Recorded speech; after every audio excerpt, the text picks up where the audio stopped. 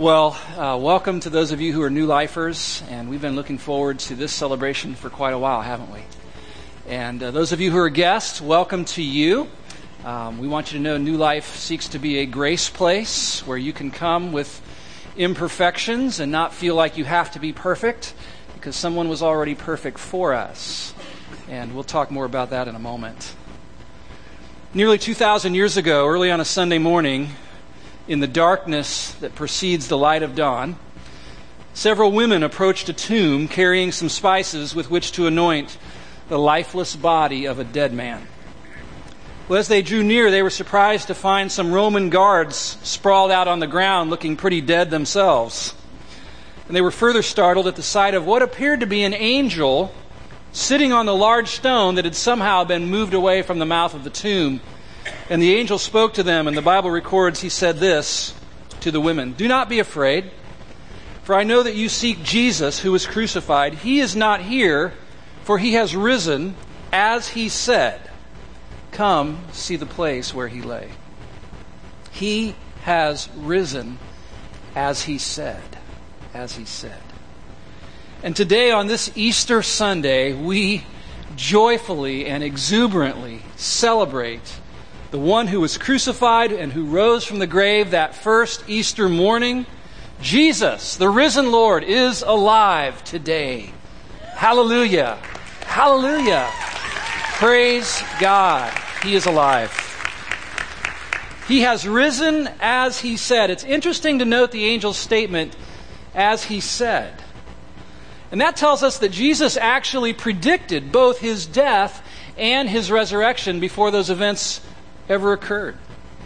In fact, it's recorded in the Bible that Jesus said this to his disciples just days before. Luke 9:22. "The Son of Man," he said, "must suffer many things and be rejected by the elders and chief priests and scribes and be killed, and on the third day be raised." He predicted it. You know, it's one thing to predict your impending death. I'm going to Jerusalem. They don't like me there. They're going to put me to death. But it's a whole nother ballgame to predict your own resurrection. And Jesus did that. He predicted it. That should tell you something about this man. His rejection by the religious rulers, his suffering and execution, and his resurrection on the third day were all events that happened in accordance with his own prediction. But note this. His prediction contained a key word. He said the Son of Man must suffer. That's interesting. Must suffer. Jesus not only predicted what would happen, but he declared that it must happen. Well, what's that all about? Well, that little word "must" points us back to prophecies made hundreds of years before Jesus ever arrived on this planet. Prophecies that one day a Messiah king would show up. A king who would usher in a new kingdom, the rule and reign of God himself on the earth. And some of those ancient prophecies also declared that this Messiah king would first have to suffer, and that his suffering would not be for his own wrongdoing, but it would be for the sins of others. He must suffer many things. And so when Jesus said that, he was in effect saying, I'm it, guys.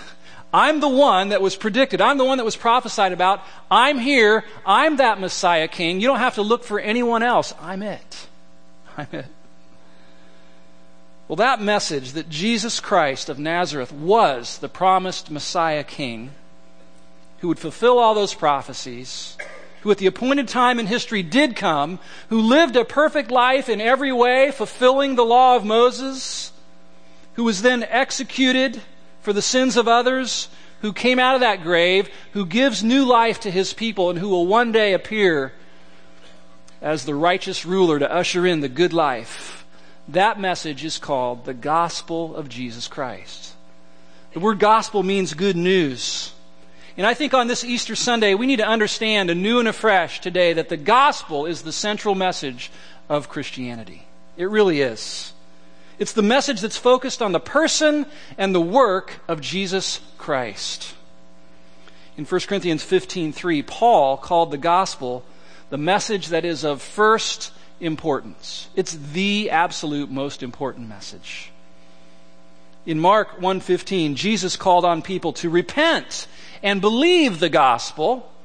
And just before he left and ascended back up into heaven, he looked at his followers and told them this in Mark 16:15, "Go into all the world and proclaim," what? "The gospel," the message of good news. And that's what they did. Those first followers of Jesus, after being empowered by the Holy Spirit of God on the day of Pentecost, went around Judea proclaiming the gospel. Jesus' perfect life, Jesus' substitutionary death, His bodily resurrection, His appearance, and His promised return to come and set up His kingdom. That was the central theme of their teaching, their preaching, and their worship. One man who was converted to Christianity in those early days was named Saul of Tarsus. Now, Saul was a very religious guy, more religious than any of you, more religious than me, who also happened to be an enemy of the gospel and a hater of Jesus Christ and a hater of Christians. One day on his way to Damascus to arrest some Christians, Saul got ambushed by Jesus on that road. And in an instant, his whole mindset was changed. His whole life was transformed. In a moment, everything changed. He even got a new name. Paul. Saul became Paul. And Paul became a man obsessed with this gospel message. He wrote a letter to the Christians in Rome declaring that he had been set apart for the gospel.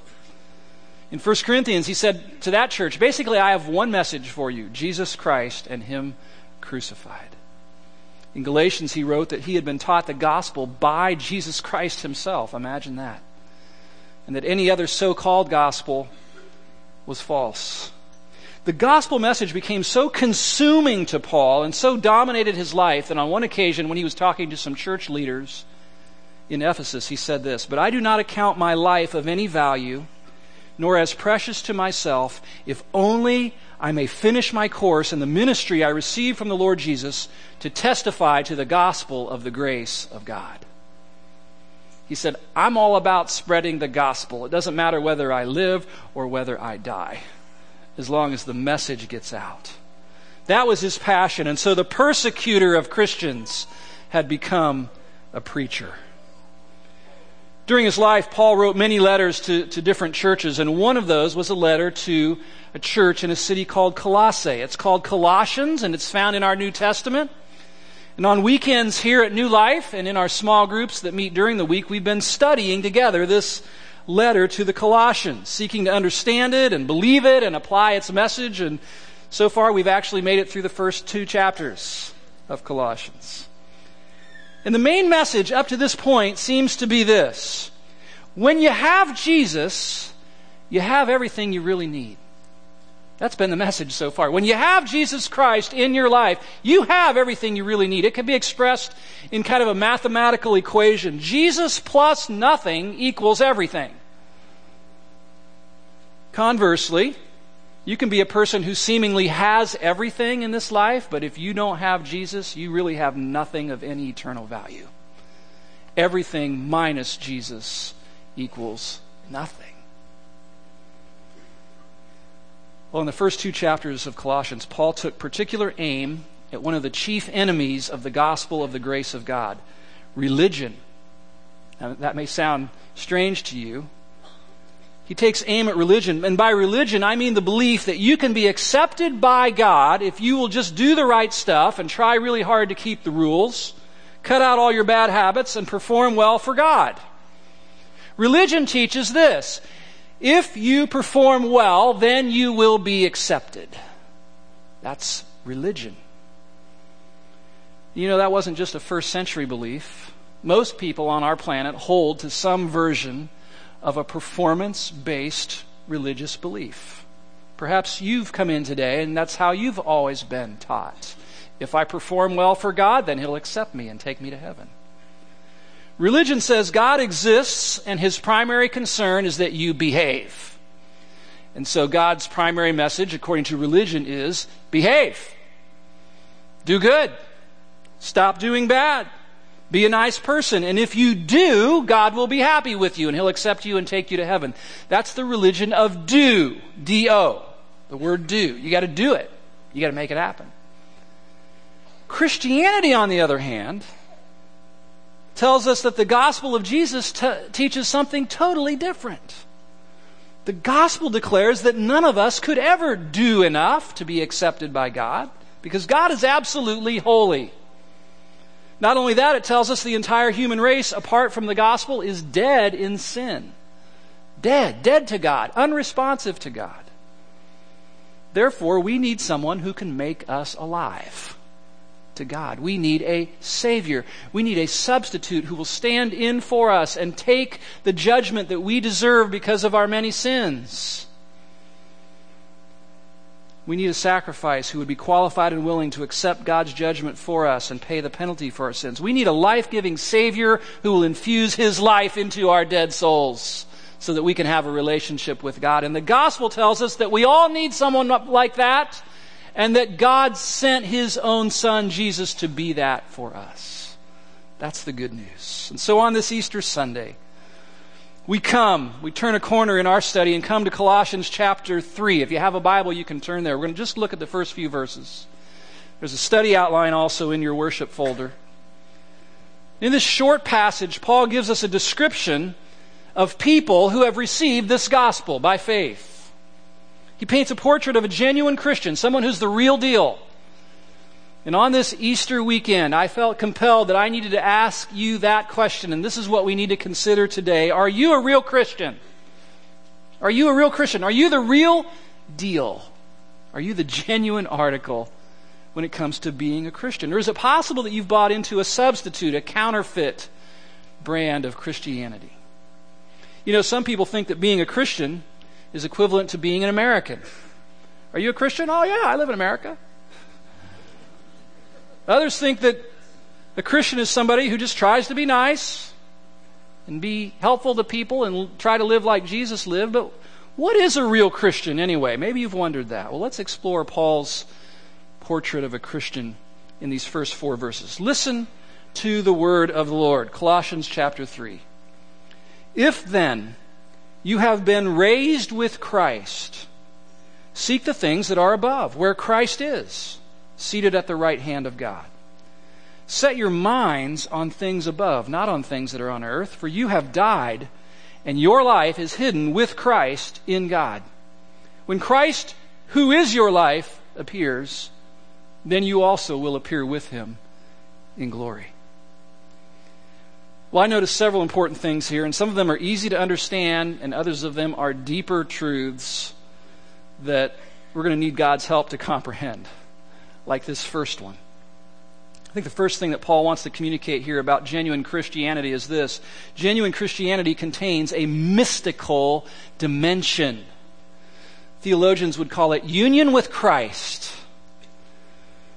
Now, there were some mystics back in that day who had infiltrated that church, the church at Colossae, and were seeking to influence the people there. And they were claiming this, that if you wanted to be a true Christian, if you wanted to really be spiritual, then you needed to have some mystical experiences. You needed to have some visions. You needed to have some encounters with angels. You needed to have some experiences that lifted you out of the mundane, ordinary dailiness of your life and put you in touch with ultimate reality. Well, in chapter 2, we saw that Paul exposed those guys basically as proud, arrogant blowhards who didn't know what they were talking about. But now here, it's as if Paul is saying, look, you want mystical? Okay, I'll give you mystical. Think about this. True Christians are actually united with Jesus Christ in a mystical union. Christians, it says, are in Christ, united with Christ so closely that when He died, we died. When He came out of that grave, we were raised with Christ. That's why in verse 3 it says, you have died, and in verse 1 it says, you've been raised with Christ. Now maybe you're here today and you've been taught that being a Christian is primarily about having your sins forgiven. And I want you to know that being a Christian is about that, but it's about much, much, much more than that. Did you know that? There's so much more involved. Christians have died to their old lives and have been raised to live a new kind of life. Listen to what God's Word says in Romans 6. For if we have been united with Him in a death like His, we shall certainly be united with Him in a resurrection like His. We know that our old self, the old me, was crucified with him in order that the body of sin might be brought to nothing, so that we would no longer be enslaved to sin. For one who has died has been set free from sin. Now, if we have died with Christ, we believe that we will also live with him. And maybe you're here today and you hear that and you say, whoa, that's deep. I don't get that. Could I encourage you to come back to New Life next week and the weekends beyond? Because this is what we're going to be seeing as we press in deeper to Colossians chapter 3. How this spiritual truth fleshes out in our daily lives together. That's what we're going to be learning about. What is a Christian? A Christian is someone who has been united with Jesus Christ in his death and in his resurrection. A Christian is someone who is in Christ. Wow! But there's more. Notice in verse 2, the strong call to those who have been raised with Christ. It says, seek the things that are, what? Above. Then it says, set your minds on things that are above, not on things that are on the earth. So number 2, genuine Christianity calls for a heavenly focus. Above, where Christ is. You've probably heard someone make this statement. Oh, he's so heavenly minded that he's no earthly good. You ever heard that statement before? You ever said that? You know what? I think Paul takes that statement and turns it on its head and basically says, until you are heavenly minded, you are not much earthly good. Set your minds on things above, he says. He's talking about our mindset, our focus. Focus on things above. Dwell on those things. That's where your life comes from. Now look, he's not saying that earthly things aren't important. Going to work, raising kids, fertilizing your lawn, having a house, buying a car, those things are fine. Those are necessary. They're part of our lives as human beings on this earth. But what he's saying is that those things don't define us. That's not what we're all about. They're not the dominant focus of our lives. What is? Jesus. See that? Seek the things that are above, where Christ is. Seek Jesus first. Jesus is to be our focus. Now let me say a couple quick things here. Above is where Christ is. Now, you know that Jesus is not a little baby anymore, right? I hate that scene in that unmentionable, horrible movie where everybody's praying to baby Jesus and kind of making fun of him. Jesus is not a little baby anymore. He grew up. Not only that, he's not walking the dusty roads of Galilee anymore either. No, he ascended back into heaven where he is glorified and exalted. He's the reigning King of kings and Lord of lords. If you want a picture of what Jesus looks like now, we're given one in Revelation chapter 1. You should read about that. You'll see that Jesus is breathtaking in his magnificence and stunning in his authority and unrivaled in his dominance. Let's remember that. And let's retrain our minds to think of Jesus as he really is. That's what he's saying. And notice, secondly, that above is where Christ is, what does it say? Seated. Hey, what do you do when your work's all done? What do you do after your work's done? You sit down. You know what this tells us? This tells us that Jesus finished his work and he sat down. Listen to Hebrews chapter 12, verse 2. Let us fix our eyes on Jesus, the author and perfecter of our faith, who for the joy set before him endured the cross, scorning its shame, and sat down at the right hand of God. He sat down. When the Bible states that Jesus is seated at the right hand of God, it's declaring that his work was finished. That's what he said on the cross, right? He didn't say, it is nearly done. No, he said, it's finished. And he sat down. Completed, finished. By the way, that's what distinguishes Christianity from religion, as we've talked about. Religion focuses on what people must do in order to earn God's favor. Christianity focuses on what Jesus has already done to earn his favor for us. Big difference. If you don't get anything else today from being here on Easter Sunday, get that. Religion is the religion of do. Christianity is the faith of done. After he had done it all, he sat down. And so what we see here is a call to set our minds on the completed work of Jesus, the finished work of Christ. Focus on that. Dwell on that. Remind your mind of the things Jesus has done in you and for you that are beautiful, complete, magnificent, finished, and can never be reversed or undone. Earlier in Colossians, we learned what some of those things were. Those things that are above that we're supposed to be dwelling on. Deliverance from the domain of darkness. Jesus did that for his people. Citizenship in his kingdom. Full redemption. Complete forgiveness of all of our trespasses, past, present, and future. Being reconciled with God. The hope of being glorified with Jesus one day. Being made alive and ultimately triumphing over sin, death, and Satan. Those are completed works of Jesus Christ. And Paul's saying, set your mind on those things. Live out of those realities. The gospel truth. Well, genuine Christianity contains a mystical dimension, union with Christ. It calls for a heavenly focus on things above. And number 3, genuine Christianity offers a secure but obscure identity. It says your life is hidden with Christ in God. That's a curious phrase, isn't it? Hidden with Christ in God. Well, the first thing that jumps out at me from that word hidden is that that's a picture of security. That's reiterated in John chapter 10, where Jesus declared this, my sheep hear my voice, and I know them, and they follow me, and I give them eternal life, and they will never perish. And no one will snatch them out of my hand.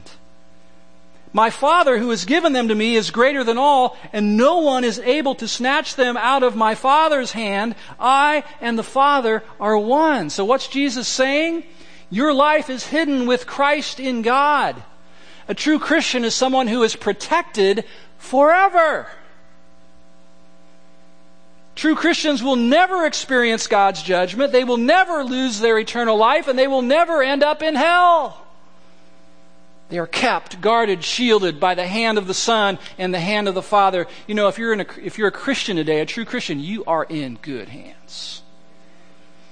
I've been reading about some of the martyrs from the early church. One of them's name was Justin. And Justin, just before he died, just before they were ready to take off his head, he said, you know, you can kill me, but you can't do me any real harm. Protected,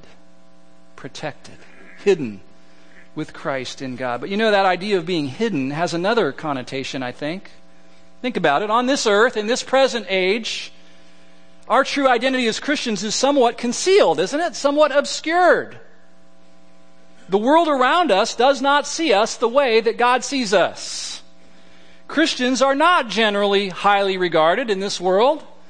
I mean, your neighbor does not come over to your front porch and bow down and say, oh, citizen of heaven, I regard you highly. That hasn't happened to me lately. You? I mean, Christians are not necessarily highly regarded in this world. We're not seen as God sees us. We have an exalted position in Christ, but more often believers are ridiculed and made fun of and pitied as being half-wits and idiots, and sometimes just ignored altogether. And as I mentioned, in some places, believers are even murdered and martyred. And so our true identity is not often recognized in this life. And so in that sense, too, our lives are hidden with Christ, concealed. But one day, the true identity of God's people is going to be manifest for everyone to see. For everyone to see. You see the promise in verse 4? When Christ, who is your life, appears, what? Then you also will appear with him in glory. Hidden now, appearing later. Number 4. Fourth truth about Christianity is this. Genuine Christianity promises future vindication, appearing with Christ.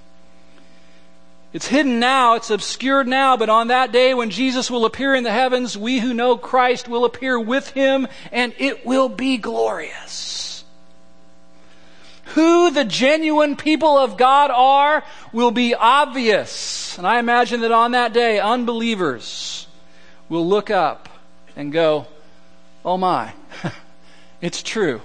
It's true after all. Jesus Christ is the King of Kings, and He did come and purchase a people for Himself, and there they are. It's going to be quite a day. The true identity of God's people will be fully manifest in glory, it says. That means brilliant, dazzling light. We will share in His glorious radiance such that there will be no mistaking who we are. As Paul wrote in Romans 8:18, I consider that our present sufferings are not worth comparing with the glory that shall be revealed in us. Hidden with Christ now, appearing with Christ in glory then. Now, one last thing. There's a little phrase in verse 4 that has gripped my heart, and I've been praying will grip your heart today. See it?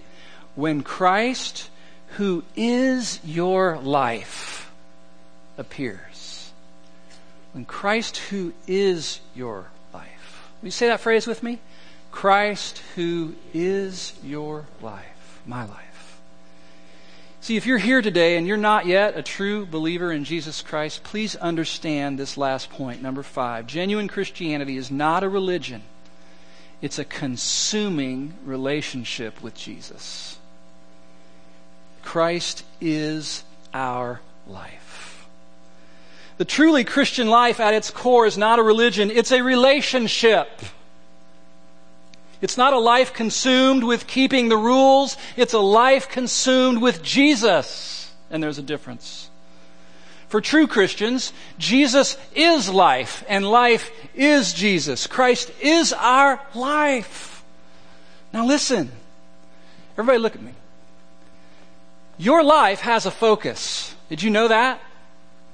You are all about something. You are channeling your mental and emotional energies into a life-dominating pursuit, and the people who know you best, the people who live with you, know what that is. They know what you're all about.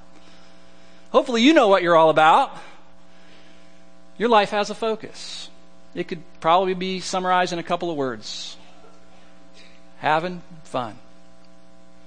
Being entertained. Being right. Being good, gaining respect, making money, covering shame, keeping the rules, fixing everybody, finding love, breaking the rules. Your life has a focus. But I want to ask this morning. What if all of that got swept away? And your life took on a whole new focus. What if your life became about something brand new? I want to introduce you to some people who are experiencing that kind of transformation in their lives. Take a look up at the side screens.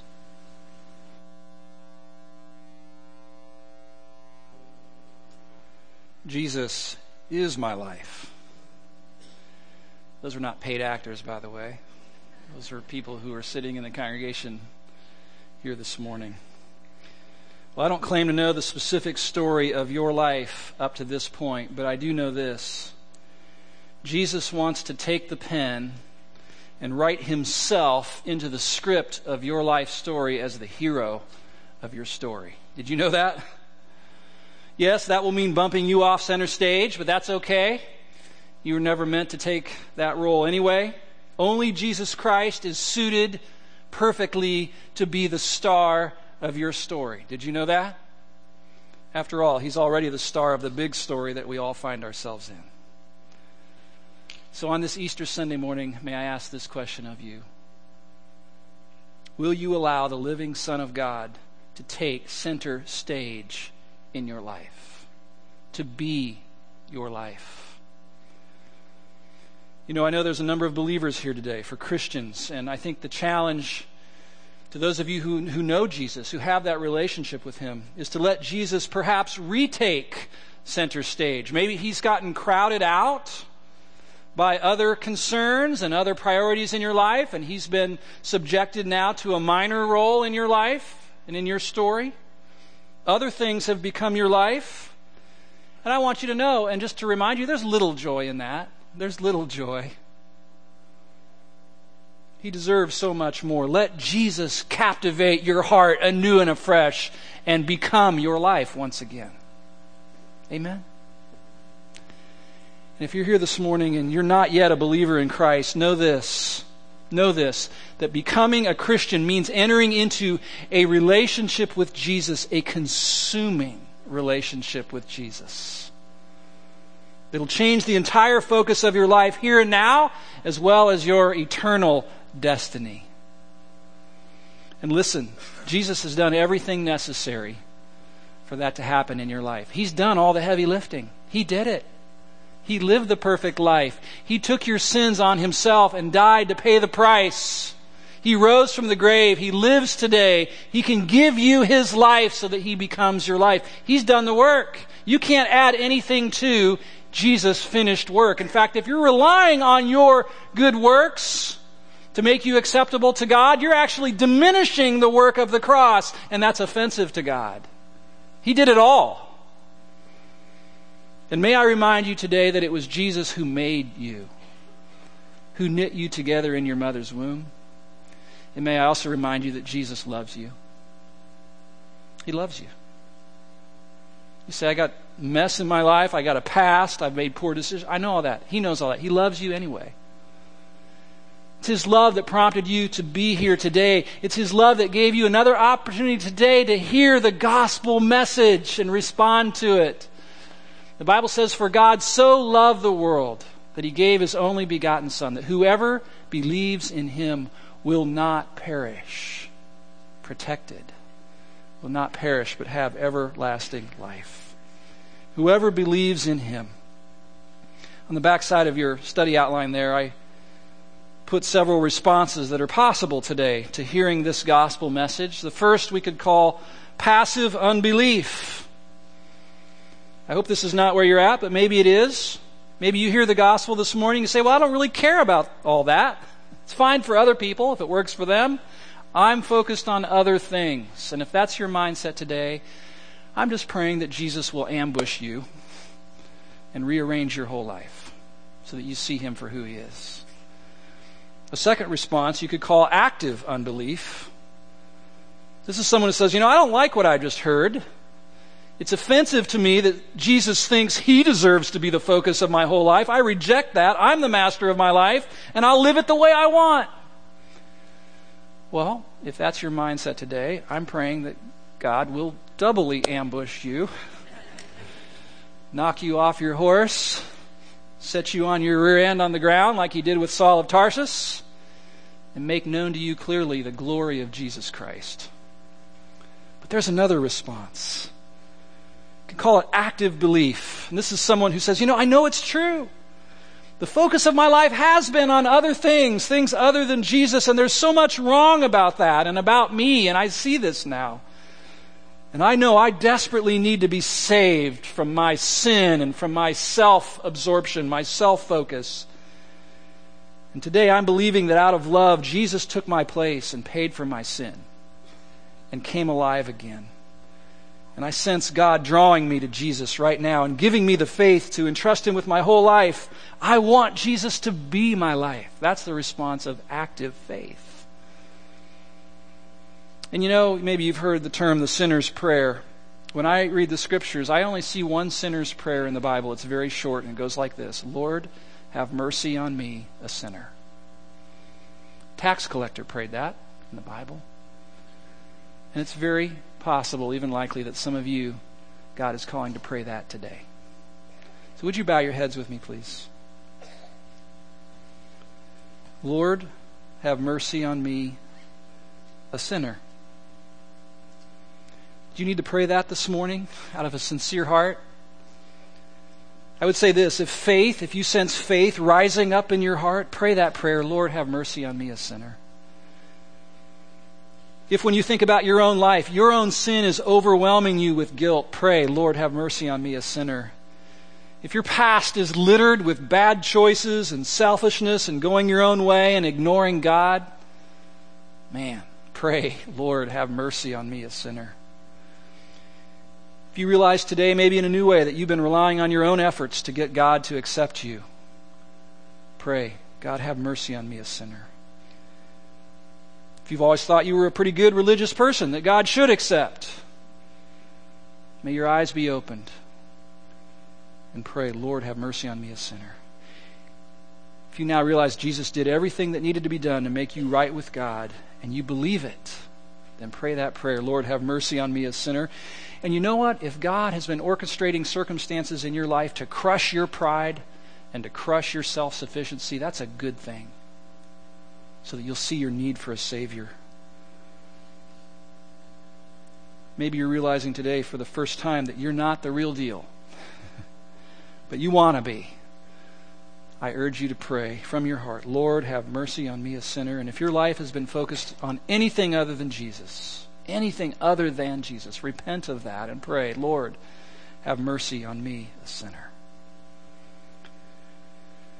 Well, around here we teach our people to respond to the Word of God when it's spoken. And I want to ask you a question this morning. With your heads bowed and eyes closed, if maybe you're here today and you say, Steve, I believe God is marking out this day today as a turning point, a spiritual turning point in my life. And I'm praying that prayer, and by God's grace, I'm being drawn into a new relationship with Jesus today. Would you lift your hands so I could see them? Just lift your hands.